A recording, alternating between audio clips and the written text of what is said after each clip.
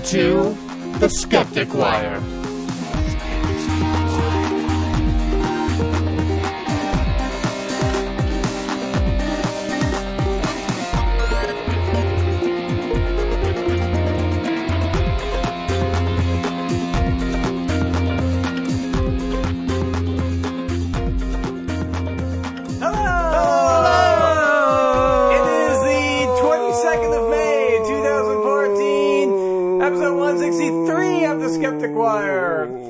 Still recovering from last week's musical episode.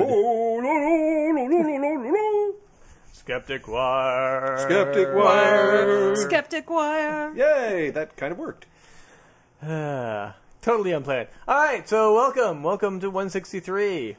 163 is a special number. I'm not certain how, but it is. Could it be prime? Pos 6, 7, 8, 9, 10. Could be. It's not divisible by 3. One moment. Let's just, while we're at it, Google that shit. Google break! Yeehaw! Google break. So what you're saying Yes, is... 163 is prime. Yay! We are prime As in our prime. Exactly. And four later, 167 is also prime. So there we go. We have a lot to look forward to in a few weeks. Yes. The next few weeks are going to be crap. The next 3 are not prime recording material. Right, we challenge our listeners to go and listen through all our podcasts and do a full analysis to see if our prime numbered episodes are better than our non-prime number episodes. Like number 1, for example. Or 2, or 3, or 5, or 7. Bad example. I'm talking about on average. At least now we're up towards 163. We got enough power of numbers to maybe skew that. No, it's all crap. No, because it all is reduction to the mean.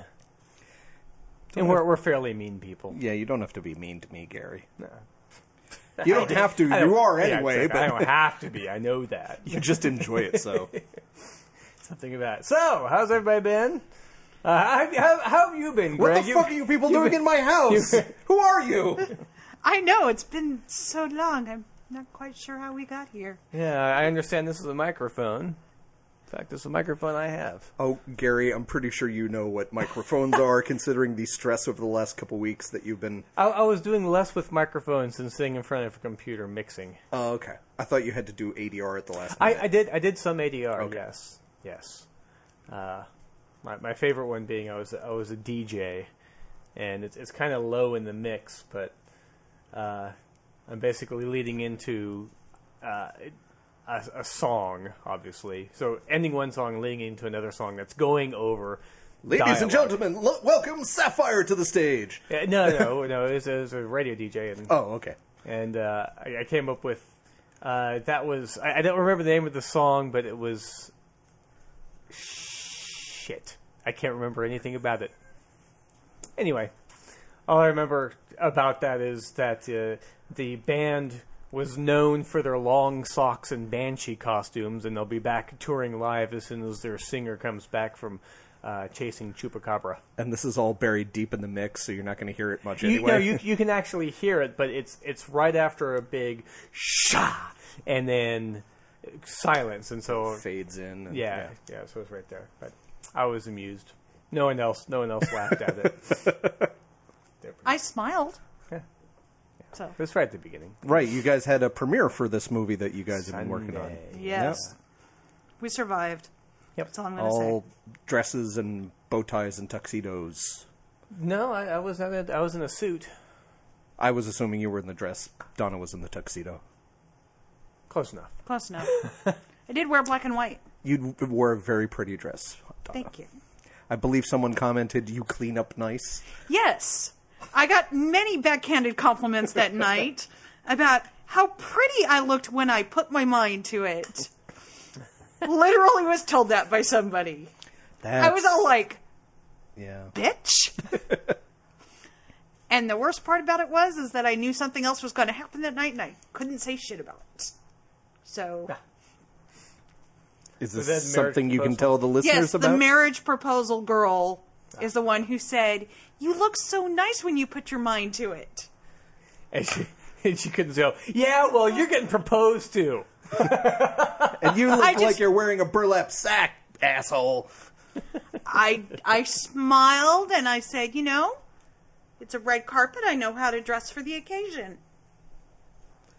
You use the tools you have. Because I sure as hell am not wearing all of that shit when I'm working on a set. No!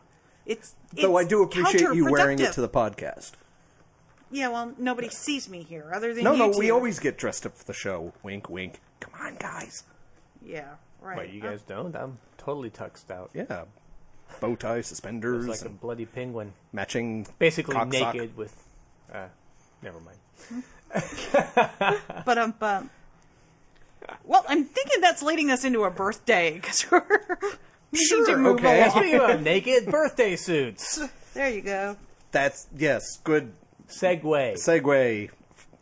You're a little out of practice, but not too bad. You know, the guy who made this Segway committed suicide by riding a Segway off a cliff. I don't know if that's true or not, but I didn't think that Completely he made up committed. facts on the I didn't Skeptic think Wire. that he committed suicide. Well, I think he died. Yeah, he died on his Segway going over a cliff. Yes, I believe it was an accident, but, Oh, okay. Well, I think that's how the police ruled it. We'll never know. Boating accident. Yes. Donna. Well, that's the plot to the third season of House of Cards. That's right. Damn it! Now you've spoiled it. I know. But people listening to this 3 years from now, because we'll still be going apparently, and just as popular, we'll see how prophetic I really was, or pathetic. All right, so how do I? Birthday? No, I'm trying to figure It's a out person? how to describe the person. Yes, very good, Gary. It's Animal, a person. vegetable, or mineral? Were they a vegetable at the end of their life? No. Okay. All right. The person whose birthday it is today was born May 22nd, 1930. Grew up in New York, graduated at Bayshore High School out in Long Island, but very famous for living on the other side of the country. Politician.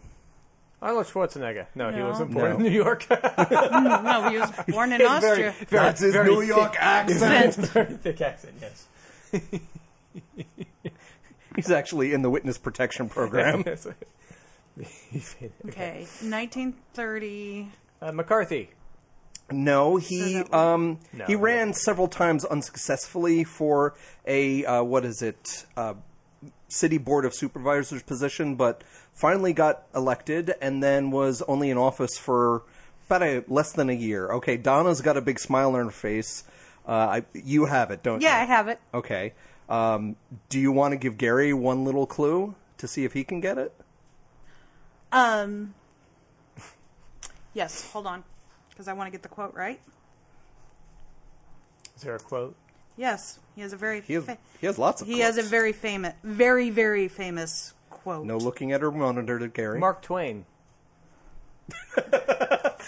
I know. He Yes, was born in anybody who has a quote, it must be Mark Twain. Yes, it's all Mark Twain or Abraham Lincoln. Abraham Twain. Mark Lincoln. Isn't that a car? Samuel L. Lincoln Clemens. The star of the Avengers. Okay, why don't you give me a quote since she's still looking it up? I figured I'd edit this shit out. Oh, okay. Donna's the one who has to leave early, so it's her time that she's killing. It's Yeah. your time you're wasting. It's Oh, a politician from the West Coast. California? Yes. yes. You know what? I cannot find the quote. He Paraphrase recently it. made a movie about him. From 2008. 2008. He was killed while in office. Starred Sean Penn and Josh Brolin. Josh Brolin. Kennedy? Josh Brolin played What? his killer, who was infamous for getting off via the Twinkie defense. Oh my San God. Francisco politician. No, no. I'm sorry. Just Harvey Milk. Oh, Yes. Harvey Milk. Very, very good. And so Harvey... Funny enough, I saw a thing about him today. Oh, because it's his birthday. Because it's his birthday. Odd coincidence that, Gary. Huh. Shit. Okay. So, yeah, like I mentioned, he's a politician, and he was pretty vehement about fighting for individual rights, small businesses, and that kind of stuff, and that's all political stuff, and that's all fine and good.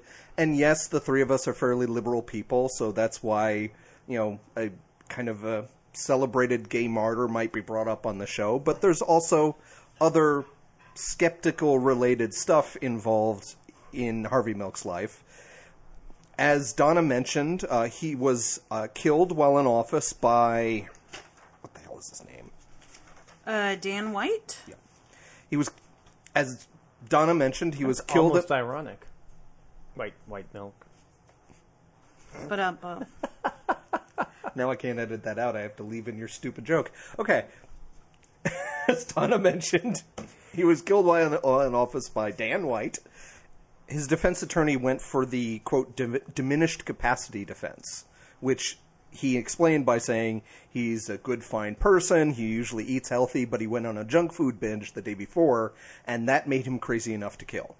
And apparently that worked with the jury, who also happened to be basically all white Catholics and all straight people. They dismissed all the gays and any ethnic minorities, so they were all very sympathetic. Yes, exactly. Very sympathetic with this, Irish descendant ex-policeman kind of guy. So the idea that people who are of their right mind and know what they were doing ahead of time, this was fully premeditated. Dan White went in through like a basement window of City Hall so he could consciously avoid the metal detectors. It's not like he went in guns a-blazing or anything like that. And he walked up to the mayor's office, got in an argument with him, shot him a few times, walked out down the hallway, had an altercation with Harvey Milk, and shot him 5 times, reloading in between the 2 shootings. He knew what he was doing. He was of sound in mind and body. He was not schizophrenic or just out there or anything like that. So just an angry man. The idea of this diminished capacity Twinkie defense has since been kind of derided as kind of the tactics that lawyers may use that may follow the letter of this diminished capacity law, but don't really make any sense, and didn't make a lot of sense to the public, who had riots the next couple days after Mr. White was let off. So that's a skeptical topic, but also... But of course, your diet can affect the way you think. True. But not to that extent. You still should be responsible what you do, because absolutely. They gave White like 7.5 years, 5 with good behavior, and he got out in just under 5 years. Now, he apparently committed suicide by carbon monoxide inhalation within a year after being let out, but that was probably other problems. There was also a campaign before he became one of the city selectmen of San Francisco. There was a governor's campaign where the governor was really pushing kind of the conservative agenda, following various victories around the country for anti-gay legislation, basically knocking down equal protection kind of ordinances and stuff like that. So this governor, whose name escapes me, Briggs, John Briggs, he was running for governor, and as part of his campaign to bring out the conservatives to the ballot box, he had Proposition 6, which people called the Briggs Initiative, which essentially would have made firing gay and lesbian teachers mandatory. Because this was post McCarthyism, right? This was late 70s, around 78. Mid to late 70s. Yeah. But it's that kind of thinking. Yeah, it was all the ideas of that basically all gays are out to abuse your children, to recruit your children into the homosexual agenda, and that they're all pedophiles and stuff like that. Fortunately, Harvey Milk, being campaigning for stuff, this was kind of in between various things that he campaigned for, went statewide, constantly debating Mr. Briggs on this proposition, and brought out raw and actual numbers showing that pedophiles were mostly identified as heterosexual and had nothing to do with homosexuality. And, would have quips of saying things like, if teachers were all about imitating their teachers, they wouldn't be gay. Most of them would probably turn out to be nuns, because there are probably more nun teachers than there are gay teachers. So, the idea of this legal proposition saying that gays should not be teachers, we see this same kind of thing even still nowadays of gay people should not get married, or even more importantly, shouldn't be parents, because people still think that gay people are out to rape children or anything like that, and it has nothing to do with each other. So he did fight for, besides the fact that it was his community and his agenda, he did fight for rational, actual scientific thought in, well, these are the numbers. Gay people are not on a majority pedophiles and stuff like that. And the last thing I would bring up on him is he is a bit of a kind of liberal martyr. He was kind of gunned down in the height of his popularity, so kind of like Kennedy, we don't know how they would have kind of changed the political landscape. Yeah, or the just the fact of their killing meant they will be remembered maybe more than they would have otherwise been. Sure. He did have a lot of good messages of coming out, which us atheists have adopted as well. He didn't start it, but he really pushed it. He gave a lot of, quote, hope speeches, which is essentially the "it gets better" mantra of you come out and you help the kid who's a runaway from San Antonio who thinks they're alone. Sure. If you have lawyers and doctors and teachers coming out, you show that gay people are just humans too. So that's more of why I selected Harvey Milk as this week's birthday of the week. May 22nd, 1930 is when he was born, and when he was gunned down was November 27th, 1978. I believe in San Francisco, May 22nd is Harvey Milk Day. He's also had... You would think so. I think it's the 22nd. I don't think it's the day he was killed. That would be today. Yes. So, that's it. Harvey Milk. Anything else to add? I ranted there for about 10 minutes. No, that's fine. I'm not really familiar with Harvey Milk. I know that there was the movie, and I think wasn't there like a what the hell? There was a documentary. There's a documentary, but there's also like a comic book, graphic novel. Yeah. Okay. Which I think inspired the movie, but whatever. Probably there was originally a biography of him called The Mayor of Castro Street, and he basically kind of took on that mantle and represented his district pretty heavy, but which inspired the documentary, which eventually led to the movie by Sean Penn. So it was kind of the other way around, but I think I see the joke that you were alluding to earlier. Yes, I was worried about this transition to the next topic. Yeah, right. So we have an update. Yes, let's just... on a story... involving circles. Involving circles. Must have been last year. Sure, let's go with that. We have yet to build a database archive of all our shows and all the topics. Couldn't tell you what, but at some point in the previous show, we had talked about a study... Sometime in the last 162 weeks. Right. We had talked about a paper that was talking about fairy circles. And fairy circles are these things that happen basically in desert-type areas, but anywhere where there's more grasses, arid. Yeah. The grasslands of Nambia. Yes. Nambia or Namibia. Namibia. I wanted to sound all grand, and I ended up sounding like a schmuck. The grasslands of Hollywood.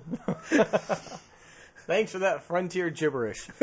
Okay, so these are circles that kind of grow outwards, and inside these circles are dead, arid places, right. In the grasslands. So they're almost like a mini crop circle. Yes, that's exactly what they are. But they're literally just a circle. They're not like the intricate patterns we've seen from crop circles. And there's no crops within these circles. They're depleted. Right, or it's dirt. Yeah. The important thing is they're both circles. Yes. But the scientists and other folks have had a hard time explaining why these happen, why these occur, and what's going on. And previously, we had talked about some scientists coming up with the hypothesis that they were caused by termites. And I thought that in this area, that termites build those giant mounds. Well, maybe different species do different things. Well, they do. Yeah. That's exactly. I mean, obviously in the United States, we don't see these huge, giant mounds of termites. Mm-hmm. They tend to get in the walls and then make the house dirt. The idea here was that a colony of termites basically would kind of go outwards from their central place and eat all the roots. Right. And so it was like a root-based termite as opposed to a tree-based termite or something like that. So a new study is calling that into question simply because it's far too regular.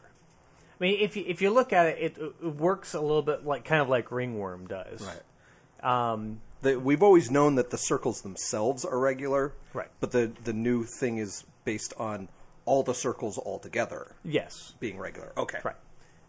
And so based on just that fact and the fact that there's no known procedure or method for ants or termites to work in this very symmetric manner, they're dismissing. So it might be the kind of thing where like a termite colony would send out like a new queen in a random direction and start a new colony, and that may happen, but it wouldn't lead to this essentially regular polka dot pattern. Right. Of very symmetrical pattern going outward. It would be different clusters and clumps of circles if it was termites, is what they're saying. Sure, but also they just don't tend to work in a circular manner. Okay. If you look at an ant mound or a termite mound, it is almost chaotic. There's method to the madness because they have to cool and there's a lot of things that has to happen for the colony to survive. But to do that, it's not like they set up a space station and they work out from there. They go down and they have to work with the materials given, like the ground. So they go through soft dirt here and there. They build large chambers to cool things off and to allow airflow. And that it just doesn't work in a circular pattern. Okay, so where I was making the point about just circle distribution of the multiple circles, you were saying even in one circle, right? That termites or ants aren't going to go in a perfect circle. I think what he's saying is that the whole concept of a circle is foreign to.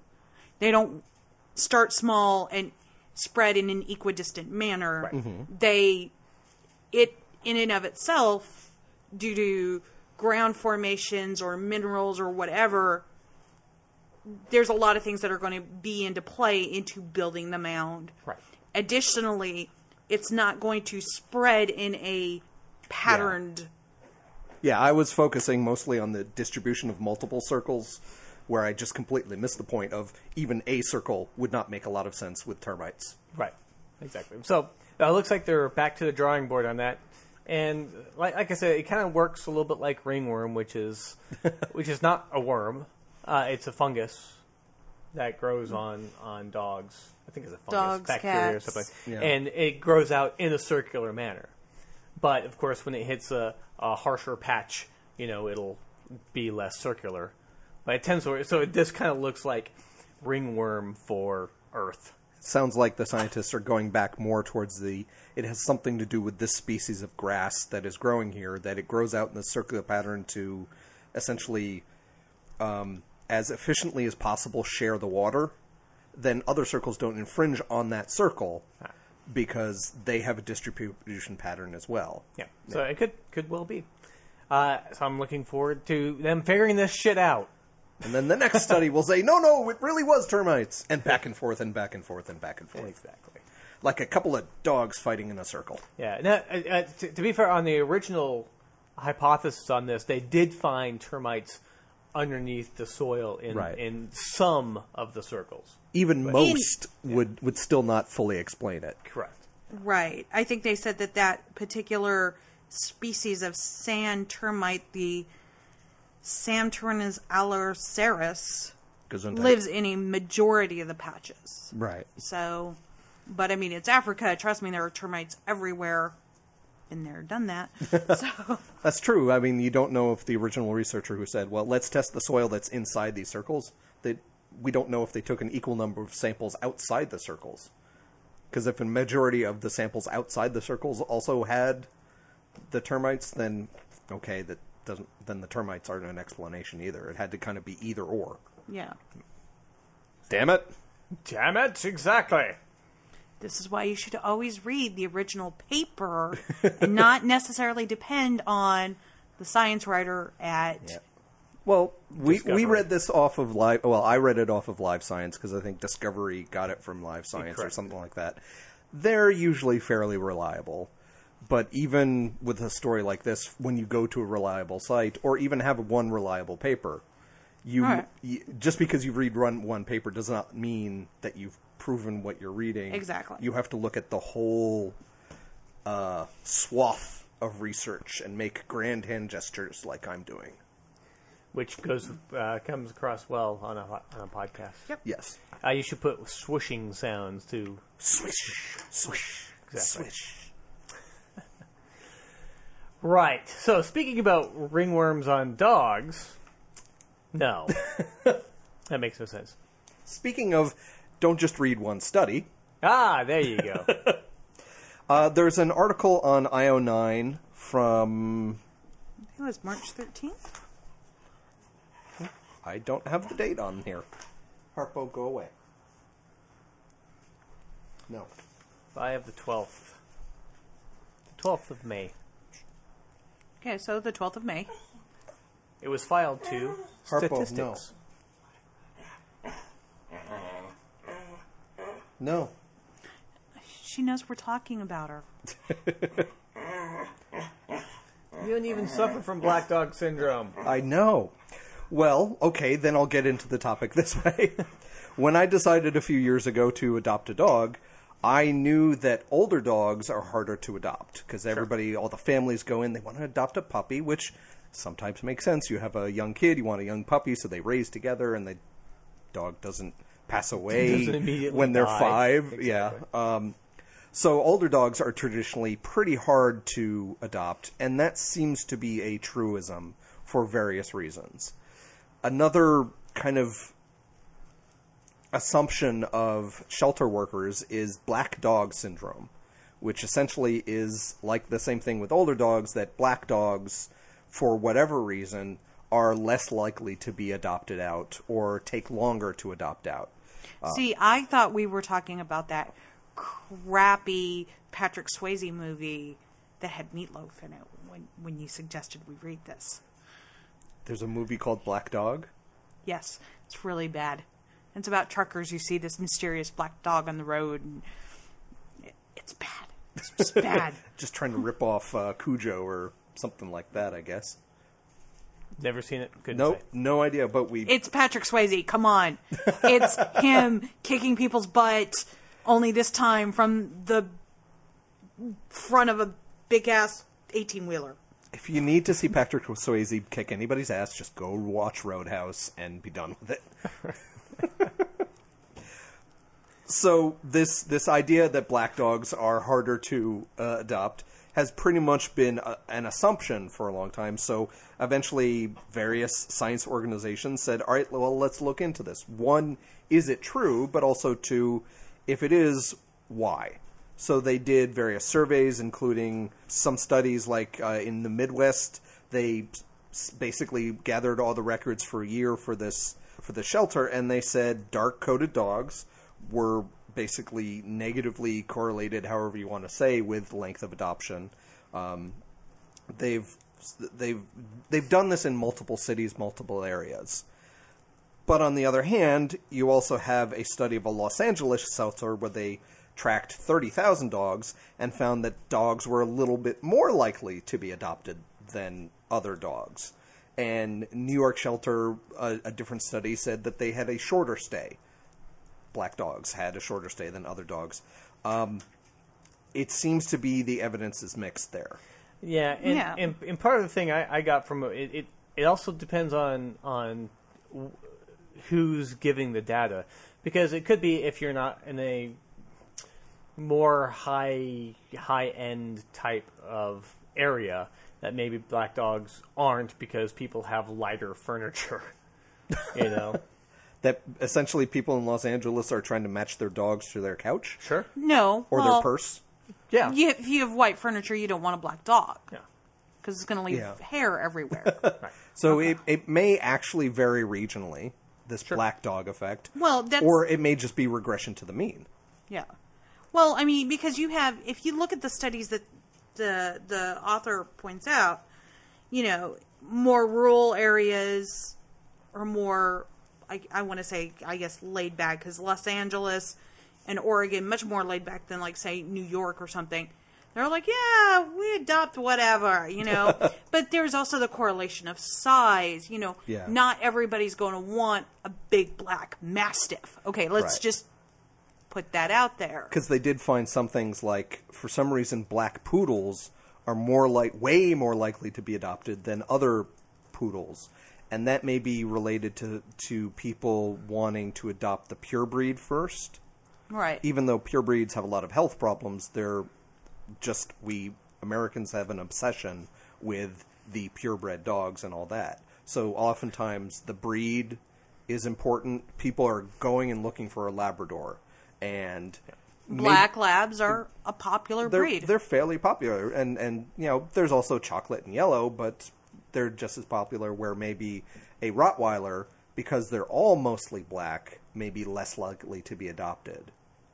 But Rottweilers also have, for lack of better words, a reputation. Exactly what I was saying. Of being a more dangerous breed of animal. The breed may be a confounding factor. Right. And skewing things where there. people are not going to say, you know, you put a little white teacup poodle next to the growling Rottweiler. Which one do you want in your house? I'm willing to bet that 90% are going to go, give me the teacup, because I could boot him if I have to. Yeah. You know, as opposed to Cujo, who will probably eat me in my sleep. Yeah. Well, it really all depends on what the family is going in there for. Because if they're looking for a guard dog, then maybe they are looking for the black Rottweiler. They assume that people are scared by big black dogs, so they look for it. I know when I was adopting Harpo, I was looking for an older dog because I knew about that older dog syndrome, wanting to get an older dog and give it a second home and that sort of thing. But also other concerns for me were doesn't bark a lot and doesn't slobber a lot. And, you know, if I saw a young slobbering puppy that was didn't matter the color to me, I wasn't particularly interested. I was looking for the older dog. That's how I ended up with Harpo. Older, calm, doesn't bark, and doesn't slobber. Well, calm except when we're recording the podcast. Yes. When mentioned. But this whole black dog syndrome has kind of brought up another facet of cherry picking your studies. Yeah. You know, because you can say, oh, look, black dogs are not adopted, and you can find a study that says that, and I can turn around and go, well, boom, here you go. Here's one that shows black dogs are more adoptable. Right. So who's right and who's wrong is a gray area. It reminded me of that funny segment that got shared a shit ton over the last couple weeks from John Oliver's new show, that HBO The Last Week Tonight, I think it's called, where he basically said, okay, you know, he went on about how it's usually the climate debate at news stations is some anti-science, anti-climate change kind of person. Okay, not yet. Versus Bill Nye the Science Guy. It always seems to be Bill Nye versus one other person, where if you look at the science and the studies and whatever, it's like 97% on the Bill Nye science side and 2 or 3% on the climate denying side. Yet you don't see that in actual news debates. So he said, okay, we're going to make things make sense here. He brought on 2 other climate deniers to aid the one climate denier, and he had Bill Nye sitting there and brought in 96 other scientists or people or actors dressed in lab coats. Lab coats. I was thinking trench coats, but that's wrong. That's the mafia. And he Are they not behind the science? I don't know. The mafia is neutral on climate change. Well, a lot of them live in New York, New Jersey, which might be flooded, so maybe they're they're in the shipping, so Yeah. Teamsters. they're pro science change. So yeah, I mean, we've seen this with climate change, where people assume that it's a 50-50 debate. We see the same argument with vaccinations. That, like you said, you can cherry pick one study, even if it isn't. What's his face? Wakefield. Wakefield, thank you. Arguing about it, that you can just pick some random study like Natural News does all the time. They'll find one little study that has a tiny effect and blow it way out of proportion, ignoring all the other studies that come out just that week about how vaccines don't cause autism, that they help with HPV, and they're not killing our children, and all that kind of stuff. So the small story of, well, is there really a black dog effect, and is it maybe other confounding factors, shows how messy even just numbers-based science can be. Yeah, but the black dog effect also, or black dog syndrome, whatever they call it, it reminds me a lot of, more bad shit happens on a full moon. It's more confirmation bias than anything else as far as because as statistics show that more things don't happen. You just remember it more because you're expecting to see some guy, stabbed in the eye. Crazy things always happen the 2 weeks and 2 weeks squirrel. following and the 2 weeks preceding a full moon. Right. Right, exactly. Lots of shit happens during that time. Yeah, it's cherry picking, it's rounding to what you want it to believe, like the health ranger type people do, who take one tiny little effect and say this proves it for sure. Sure. And also just sometimes the studies themselves may not be really showing what they're showing, because one of the things the IO9 article goes into is the idea of, well, you're taking a small sample, even a Los Angeles shelter where they're looking at the adoptions of 30,000 dogs, that's still one area. You're assuming that sample applies to all of humanity. And they did some internet surveys, some other scientists did, where they took a picture of one dog and they digitally altered its color. And they did find that some people responded to the survey saying that they thought that the lighter colored dogs were more agreeable, more friendly, or something like that. So there may be some effect there, but that doesn't mean that people won't adopt black dogs. It just means there's this cultural idea that black dogs are scary, and maybe that's what led to that. Like we said at the beginning, it's more about reading more than one study on the subject you're doing and be skeptical even of something you agree with. Right. Be prepared to change your mind. Have an open mind, but not so open that your brains fall out. Yes, or not so open mind that you don't get your baby girl some cancer treatment. Yeah. That was a horrible segue, and I'm going to draw attention to it. We always draw attention to our Yes. transitions, apparently. So, recently in the news, there's a young girl, Michaela Salt. She's 11 years old. She has been diagnosed with acute lymphoblastic leukemia. Yes. Is she related to Veruca Salt from the I Charlie and the wish, Charlie because Effect? then we could, I don't know, Charlie could fix her. We could sing the Gene Wilder song and be Yeah. happier than the story makes us. Right. And I'm going to go into this saying that I've had a very difficult time with this article because of being an anthropologist. Well, not the article. You can read it. Fine. You're okay with that. It's more the implications of the article. I think that there are more implications that are being overlooked by a lot of people regarding this Child abuse? in a more historical aspect. But I'm sorry I interrupted you, and that led us to getting ahead of ourselves. So, 11-year-old girl, leukemia. Right. Acute lymphoblastic leukemia, which has a pretty high success rate of being treated, but it's a course of 2 years. Depends on how you're treated. Right. And my understanding is that this, her particular brand, particular type of leukemia is this Philadelphia base cell, which has an even less likely to recover, but there's been a new treatment which has raised it into that 50 to 75% range. Okay. So there's a lot of stuff going on. That's one of the things that the stories are not saying is that she has a rare form of a common cancer. Right. So it's a common cancer that has a pretty good success rate for the broad umbrella of that type, but this is a specific type that can be a little bit more deadly, especially if you don't go through with the full treatment. Right. And I think that's part of the problem that's going on. That is part of the problem. The other part of the problem is that she is a First Nation. She is a member of a First Nation tribe, the Ojibwe in Canada, which does lead into culturally and historically a lot more problems. We can sit here and say, if this was our neighbor and our neighbor was saying, no, I want to take her to a faith healer, and I hate to say this, coming from a white family, it would be a lot easier to remove this child from her parents.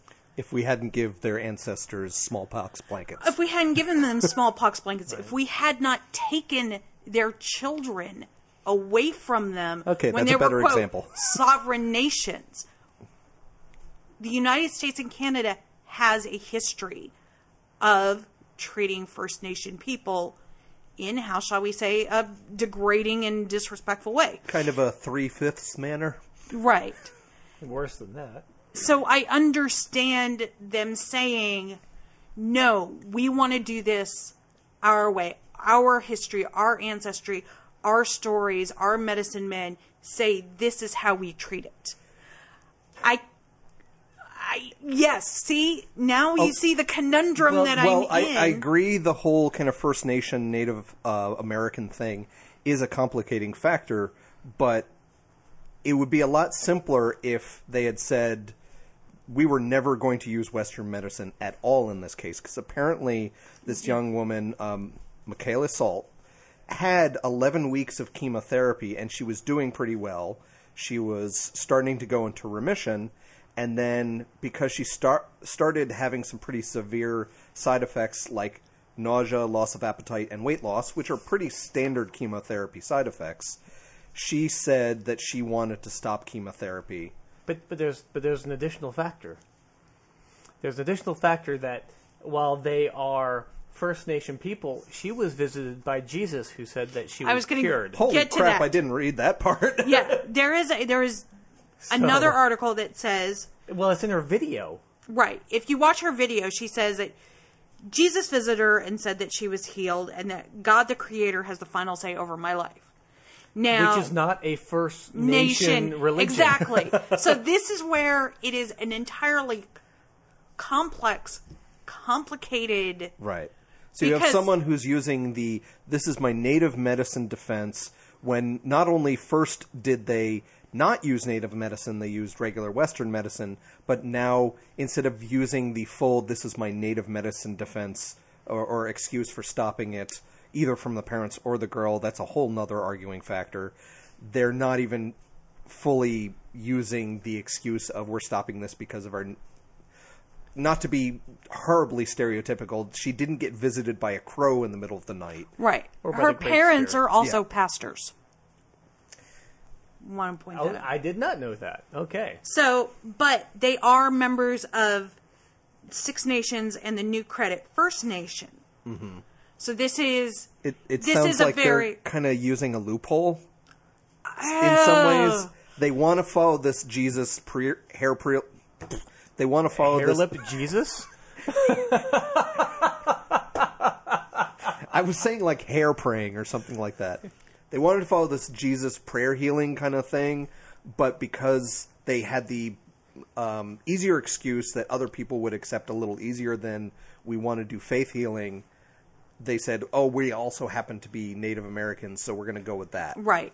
Additionally, in Canada specifically, and I don't know about the United States, but in Canada, the Canadian government, which oversees the healthcare, has basically been blocked from examining and looking at the practices that are being used in the Native American First Nation health rituals. So there's nobody in there to say, I mean, for all we know, they're digging up tree roots and I don't know, somehow making it into chemotherapy or something. Or we it don't could know. be a pathetic drum circle. Right. We don't know, and we won't know because of the way the Canadian laws are written. So not they're even- very pro First Nations. So not even anthropologists are really No. kind of allowed into that inner No. circle or anything like that? No. So we have a system that is saying, here you go. We know we fucked you guys over before, so we're just going to kind of ignore everything that's kind of going on over here. Where those of us from the scientific point of view are kind of saying, yeah, but you're allowing yourself to get more fucked up by not treating yourself with actual medicine that we know works. Right. And the hospital staff did actually push, once the video came out, for the girl to be psychiatrically evaluated. They contacted, what was it, Ontario Children's Aid, I Yes. think is the organization. And which they were tasked with making the decision of whether or not to remove her from her parents' home and basically force chemotherapy on her, or, let her stay in there. And honestly, let's admit this, Probably die, yeah. They have sided with the family. She will not be removed. Basically saying that it is in her mental health's best interest to stay with her family. It would be a little traumatic, yes. But the argument is short-term trauma of being taken out of the home and given another, half a year of chemotherapy and then being alive and going back home with your family, as opposed to going back with your family and dying in a couple years. right. But the side of it is also, and this is a quote from Martin Hill, who the people that oversaw whether or not we should take her in or take her out. According to the United Nations Declarations on Indigenous Rights, they do have the right to seek traditional medicine, and it is a protected right for Indigenous peoples worldwide. Yeah. So they are, while I personally don't agree with it, the anthropologist in me is saying it's their right. Well, it's To it should do be this. Anybody's right to be able to do that. But the question is this Michaela, the girl, she feels sick and she wants it to stop. I get that. But is she being fully informed on what this means? She says that she feels better, which, of course, going off chemotherapy, you would probably feel She's better. coming off the chemotherapy, and she has come into remission, which is both of those are going to make her feel better. Not full remission, but the cancer is in retreat because of the chemotherapy, but they Right. should continue. Right. Both coming off the chemotherapy and having less cancer is going to make you feel better. Sure. And so, she's getting her... I also want to point Okay, out that the chemotherapy did one article that I read was quoted as saying that the chemotherapy almost killed her. So, there's a lot of reporting, and you have to go to, once again, we're back to what we were talking about. Yeah. Lots of different sources, because the article that I shared with you guys didn't talk about this Philadelphia chromosomal form of this particular cancer. And then, The article another I read article didn't mention the Jesus stuff. Didn't mention Jebus. Well, I think that we should probably test her, because at the very least, we can see if Jesus was right, You know. and that she's fully cured. According to Jesus, she's fully... According to her, according to Jesus, she's cured. So... we might as well see if... Yeah. But she's right. 11. Of I course, she understand. doesn't want to feel bad with chemotherapy. She doesn't know any better, which is why you have organizations like Ontario Children's Aid to protect the interests of the child when they and the parents don't know any better. But Yeah. on the other hand, there are sometimes... I know it sounds horrible, but we all agree that adults can do whatever they want. And if they don't want to do chemotherapy, fine. You have the right to die in your own manner. That's fine. And the argument is always, well, maybe the children need more protection. But on the other hand, if their family is not going to protect their children with medicine and they want to go this way, then that's their decision, and the child's probably going to die, and that sucks, but that's their fault. And my point at that point is... Prosecute them. Exactly. Prosecute the parents, yeah. Yeah. Because if you were not fighting for your child, if you're not a mama bear and somebody comes to you and says, this is going to save your kid, yes, it's going to make them sick and their hair's going to fall out and all of these other things. But we have, a 7 or 8 out of 10 chance, as opposed to, prayer, which we know is not going to work. But they think it does work, which they think... Yeah, but when it doesn't work, you know what? That's the time you throw their ass in jail. They think it can move mountains. And they think that if you just pray hard enough, you will get better. Right. And well, if you, they'll just pray the gay away. If you didn't get better, it's your fault for not praying enough. Yeah, well, that's just the logic pray the on gay those away. worlds. You don't believe. And if they want to refuse medicine, then it's a little on the Darwinian side that, fine, you don't want to take medicine, you want to die, fine. No. But like I said, I am of two minds on this, because there is a part of me that has interviewed indigenous people, and I've seen how historically imperialism and colonialism continues to affect them in their daily lives. And then there's the scientist in me who wants to scream at them and go, what the fuck are you doing? Yeah. And unfortunately, it's nigh impossible to convince someone by just kind of yelling at them and saying, no, the science works, because if they've gotten to this point of view that my faith healing is better than science, and that's all wrapped up in their worldview, you're attacking their worldview, you're attacking their intelligence. They think, no, I'm smart, I know what could help my child. You're accusing me of being a bad parent, and all the psychic defenses come up. Not all the walls go not like Psychic Sally defenses, the Freudian defenses come up and say, no, you're wrong because you're attacking me. yeah. Is that Freudian defense? No, Freudian defense is waving around a big pink dildo. Well, you said Freudian defense. I know. He's got penis on the brain. Apparently. It was just the first psychologist that came to mind. Okay, the Jungian defense. Okay. I don't really know what that is. Psychological defense mechanisms is what I meant. Right. Okay. Okay. Well, moving on. But I don't know whether Jung would have anything to do with what you're talking about. It doesn't matter. Well, he was young. Get out. Oh, come on! One joke. That's all you get for the year. Wow. He's fairly adamant. My house, my rules! Fine. My house next week. So, in other news that I wanted to talk about... Speaking about waving giant pink dildos around. Well... Speaking about trying to protect children from horrible diseases. Shut up, Harpo. As we know, courtesy of the anti-vaxxers, and not just here in America and Western Europe, there is currently a polio scare going on in Pakistan.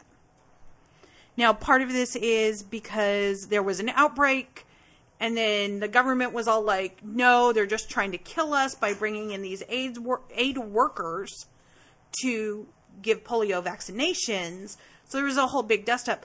There was accusations that the vaccine was actually sterilizing people. That it was sterilizing people, that it was killing people, that it was giving them the polio virus, which in a very, very, very, very small percentage it does. Right. But one of the things that our government argued against as literally as aid workers were being killed was, oh no, these people are trying to help you. Turns out... Okay, in a majority, most of them are. Almost all of them are.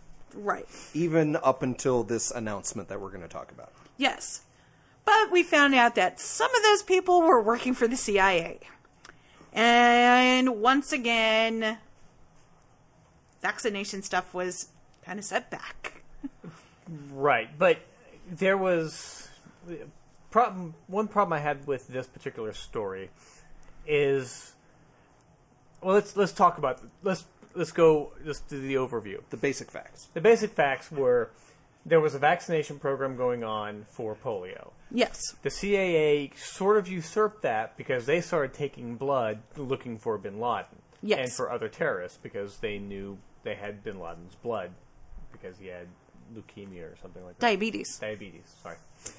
And so they were actually taking blood to see who might be related to him, and Yep. And so they were actually vaccinating people, but then they were using their access to the people to do what they do, which is gather data and look for. And in this situation, it had nothing to do with polio. The person who was a Pakistani surgeon, Shakil Afridi, was doing a survey on hepatitis immunization, which involved taking those samples. That one, he was it gave him an excuse to be in the area for immunization surveys, but gave him an excuse to take blood samples, which the CIA then essentially absconded with, with his permission, because that's what he was kind of sent in the area to do, to confirm, we think bin Laden's in this area, let's see if we can catch any of his relatives in this blood test. Right. And that basically made a stain on anything to do with vaccination campaigns. At the same time, the vaccination campaigns in places like Pakistan and certainly in parts of Africa, even I think Afghanistan, parts of Afghanistan, we're already under fire by the local governments. Because people were going in, they'd vaccinate the children for real, and all of these were real vaccinations. And then the Taliban or the religious leaders would cut off the arm of the children that got the vaccination. Yeah. Of the children that got the vaccination and the arm that was vaccinated.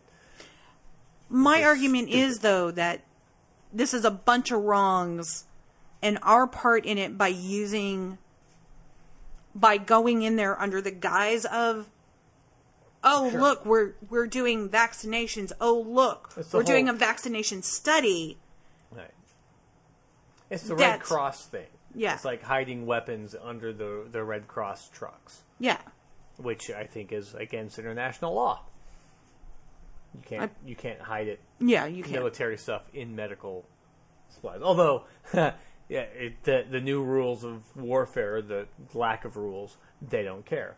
Yeah. Using civilians as shields and blah blah blah. Mm-hmm. So we're not working with the Western method of we'll march in a straight line and fire at each other, for king and queen.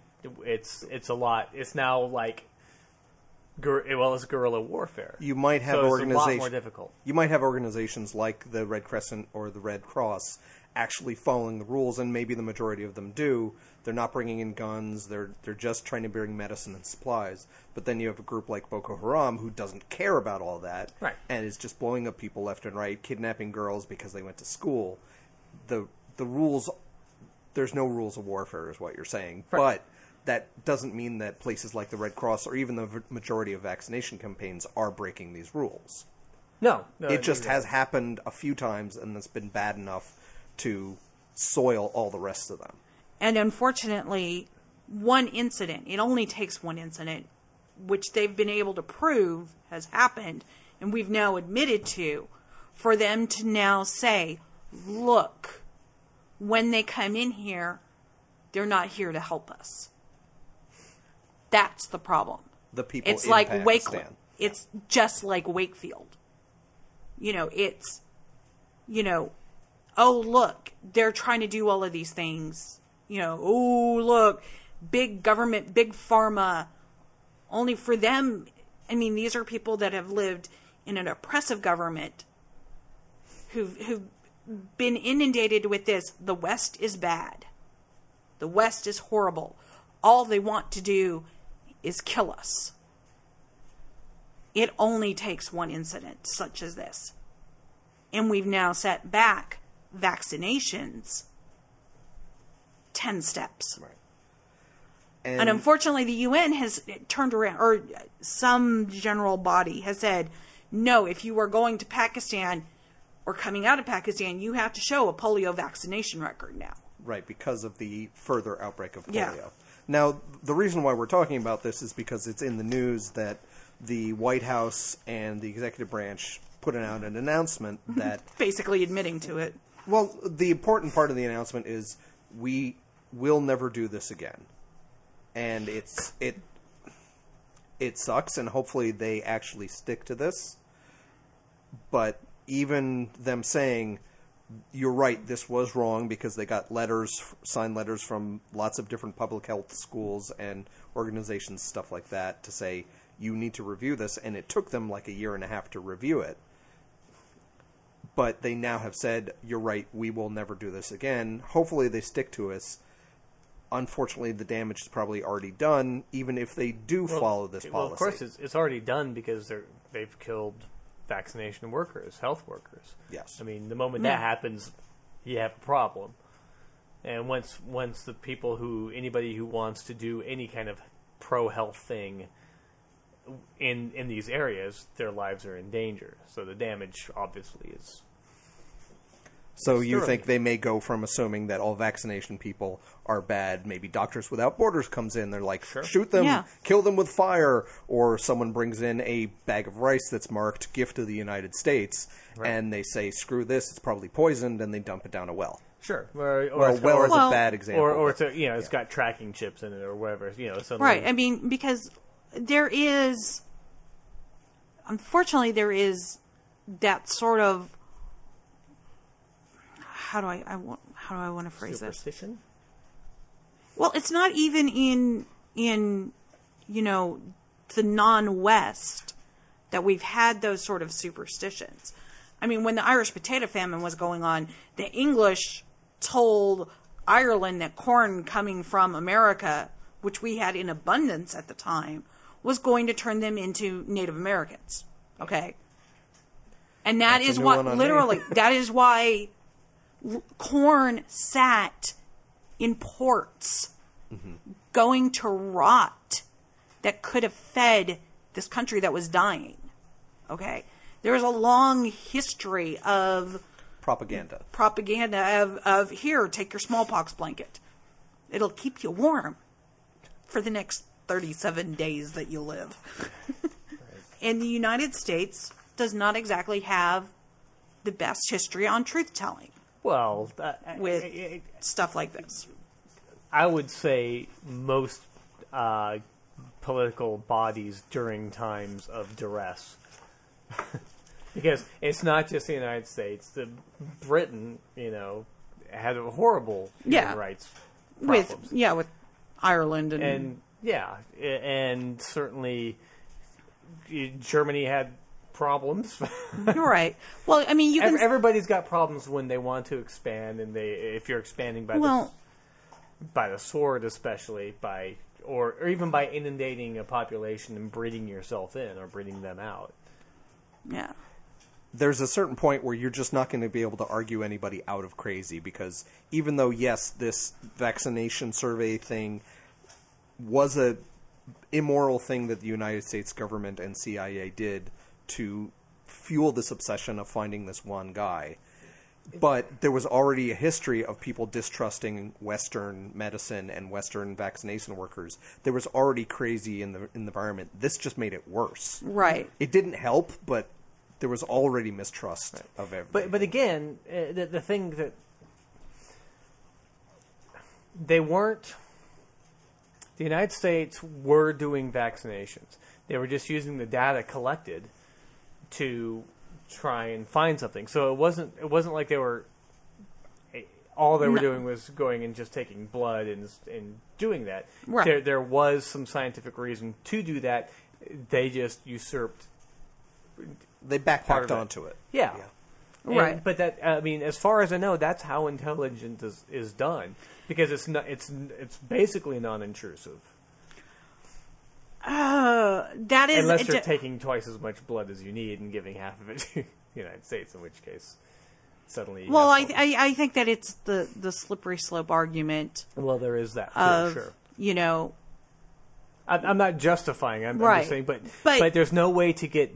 You can't get intelligence without going there and getting intelligence. It's not like you can look over in the satellite and just go, "Oh, well, I see what's going on here." We're not that good yet. yet. Exactly.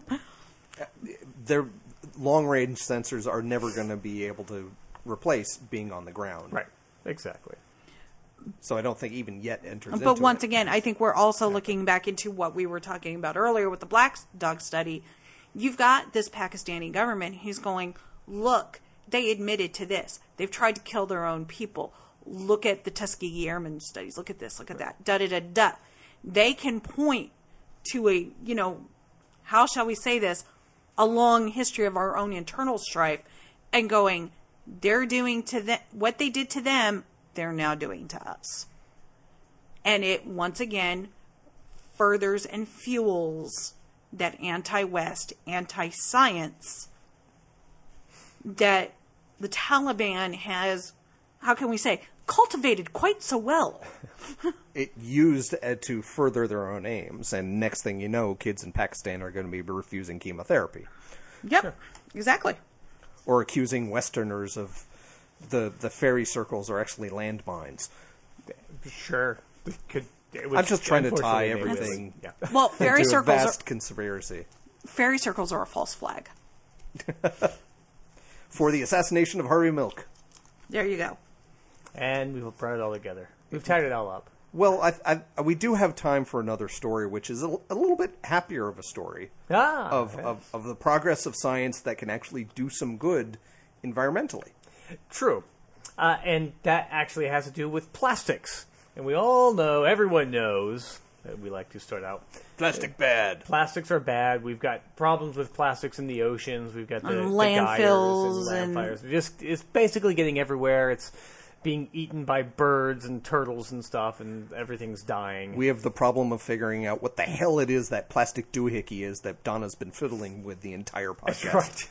What the fuck is that? It is called a tangle, and it is a Rubik's Cube. A worry stone kind of thing? kind of thing. You can just bend it and twist it and everything else, and it is to help people with severe OCD, which is what I have. Oh, okay. So it's not the bocce balls, but the worry balls or something that you Doing the hand.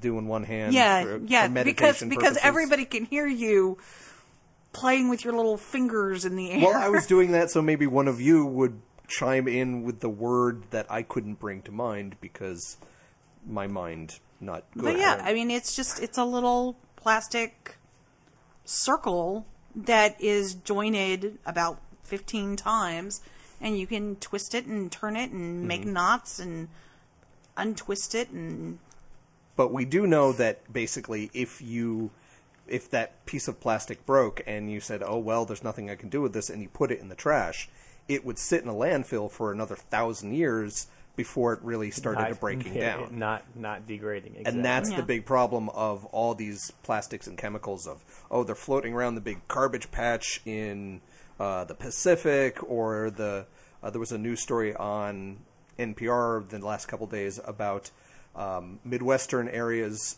that are around the Great Lakes starting to ban exfoliating kind of beauty products. the little tiny because they've got tiny little microbeads. microbeads in them, which are essentially tiny little plastic balls. And those tiny little plastic balls are getting washed out into the Great Lakes, and there's a larger percentage of little plastic balls floating around in that ecosystem, which is getting eaten by these smaller creatures, which gets into the larger creatures, and then we have a mercury problem. And then, of course, we're eating them sushi thinking they're roe. Yeah. Exactly. They're about the. God, they're about now the, I'm fucking hungry. They're about the Thank size you. as tiny little fish eggs. Yeah. Yeah. So I really want sushi we now. need We need better plastic that's not actual plastic. Right. And scientists are on their way to making stuff. They're working on it. Yes. Basically, shellfish-type shells. The chitin. Chitin. We'll call it chitin. Not chitlins, but chitin. And they're making... They found that they can mass-produce bottles and plastic-type stuff out of this substance. It's because it's about the same thickness, it's about the same sturdiness, but it also biodegrades fairly quickly. They said it's a matter of just a few weeks. It's one of those things where you have to get it so that it doesn't biodegrade when it's sitting in a warehouse. Right. But it seems like once it's out in the elements with water and bacteria and all that, that's when it really starts to break down. And apparently that's within a month. Right, but the cool thing, because it's organic, so even if it gets eaten, it will be broken down by the body. Right. So it may not be nutritious, but it's not like it's filling up the body and causing a bird to think it's full and then dying of starvation. Right. Which is kind of what's happening with a lot of the... It may actually be more like eating too much roughage. Right. Exactly. So the interesting thing, of course, is that it's still about 10 years out for all of this to come to pass. But it's nice that it has been proven that it can be done. So it's a matter of scale.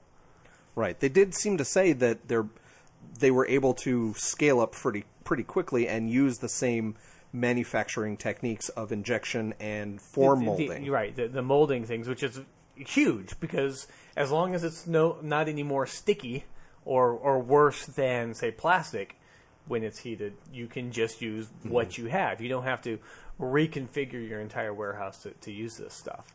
And that's cool. Yeah. One of the institutes actually was able to break down this chitin and then grow a plant in it. Or at least the soil that had it in there was producing plant life. Right. It turned more fertilized once it really started to break down. Yeah. And this chitin is essentially just from shrimp shells or something like that, or even just insect exoskeletons kind of things. Right. So it's really abundant and probably really easy to either just say, all right, the factory that is making peeled shrimp, give us all your extra shells, which... Give us your shells. Yeah. Which may have had some uses. Maybe some high-end beauty product places are already using chitin instead of little plastic microbeads.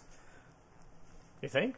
Well, it does say that in the article that I read that some uses for it already include beauty products. Huh, okay.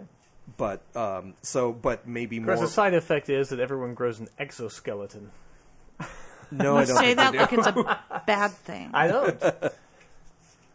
But soon we'll all be scaly and bleeding acid. No, I don't think we will. But no, okay. It's a good progress because first we had plastic that takes 1,000 years to break down. They had started developing, bioplastics, which were basically plant-based on cellulose and stuff like that. And that was good, but it just did not break down in a landfill.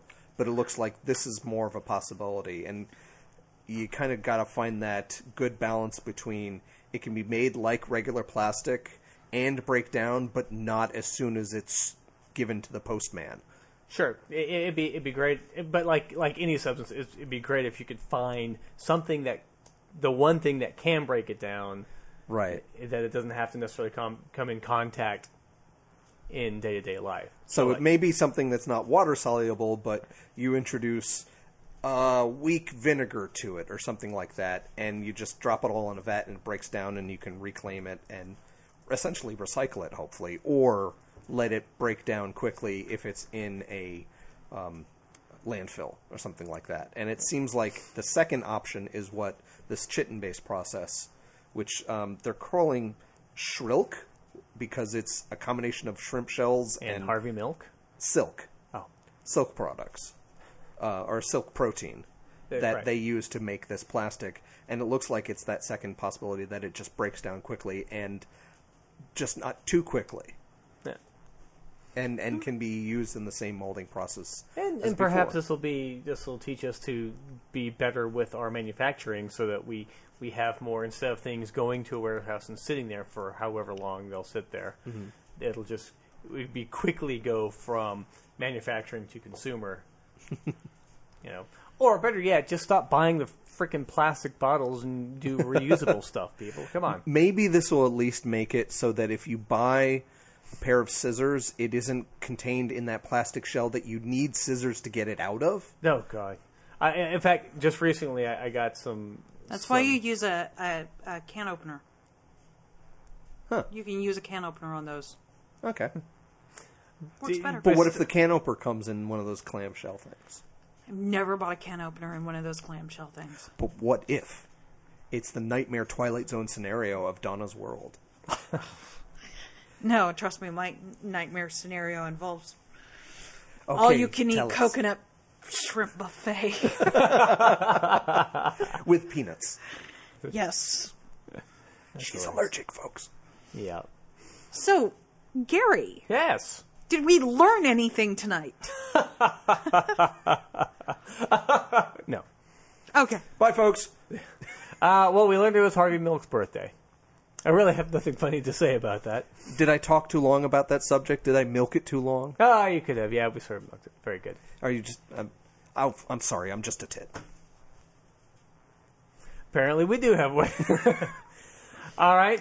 Fairy circles aren't termites. Aren't even of this earth. Maybe, according to the Daily Mail. They mentioned aliens. They might be aliens doing this. Of course, Never it's read always the Daily Mail. What's the matter with you, Gary? It was one of the links, Uh-huh. once in a while. If there was a link to jumping off a bridge, would you do that?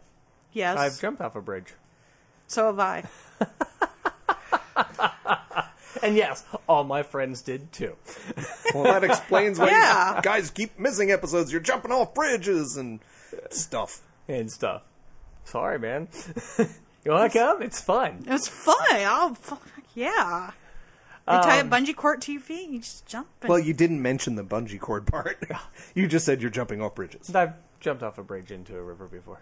So have I, but I've done it bungee corded too. I've done, bungee as well. Anyway, black dogs do get adopted, or not. No one knows, but they do, probably, maybe.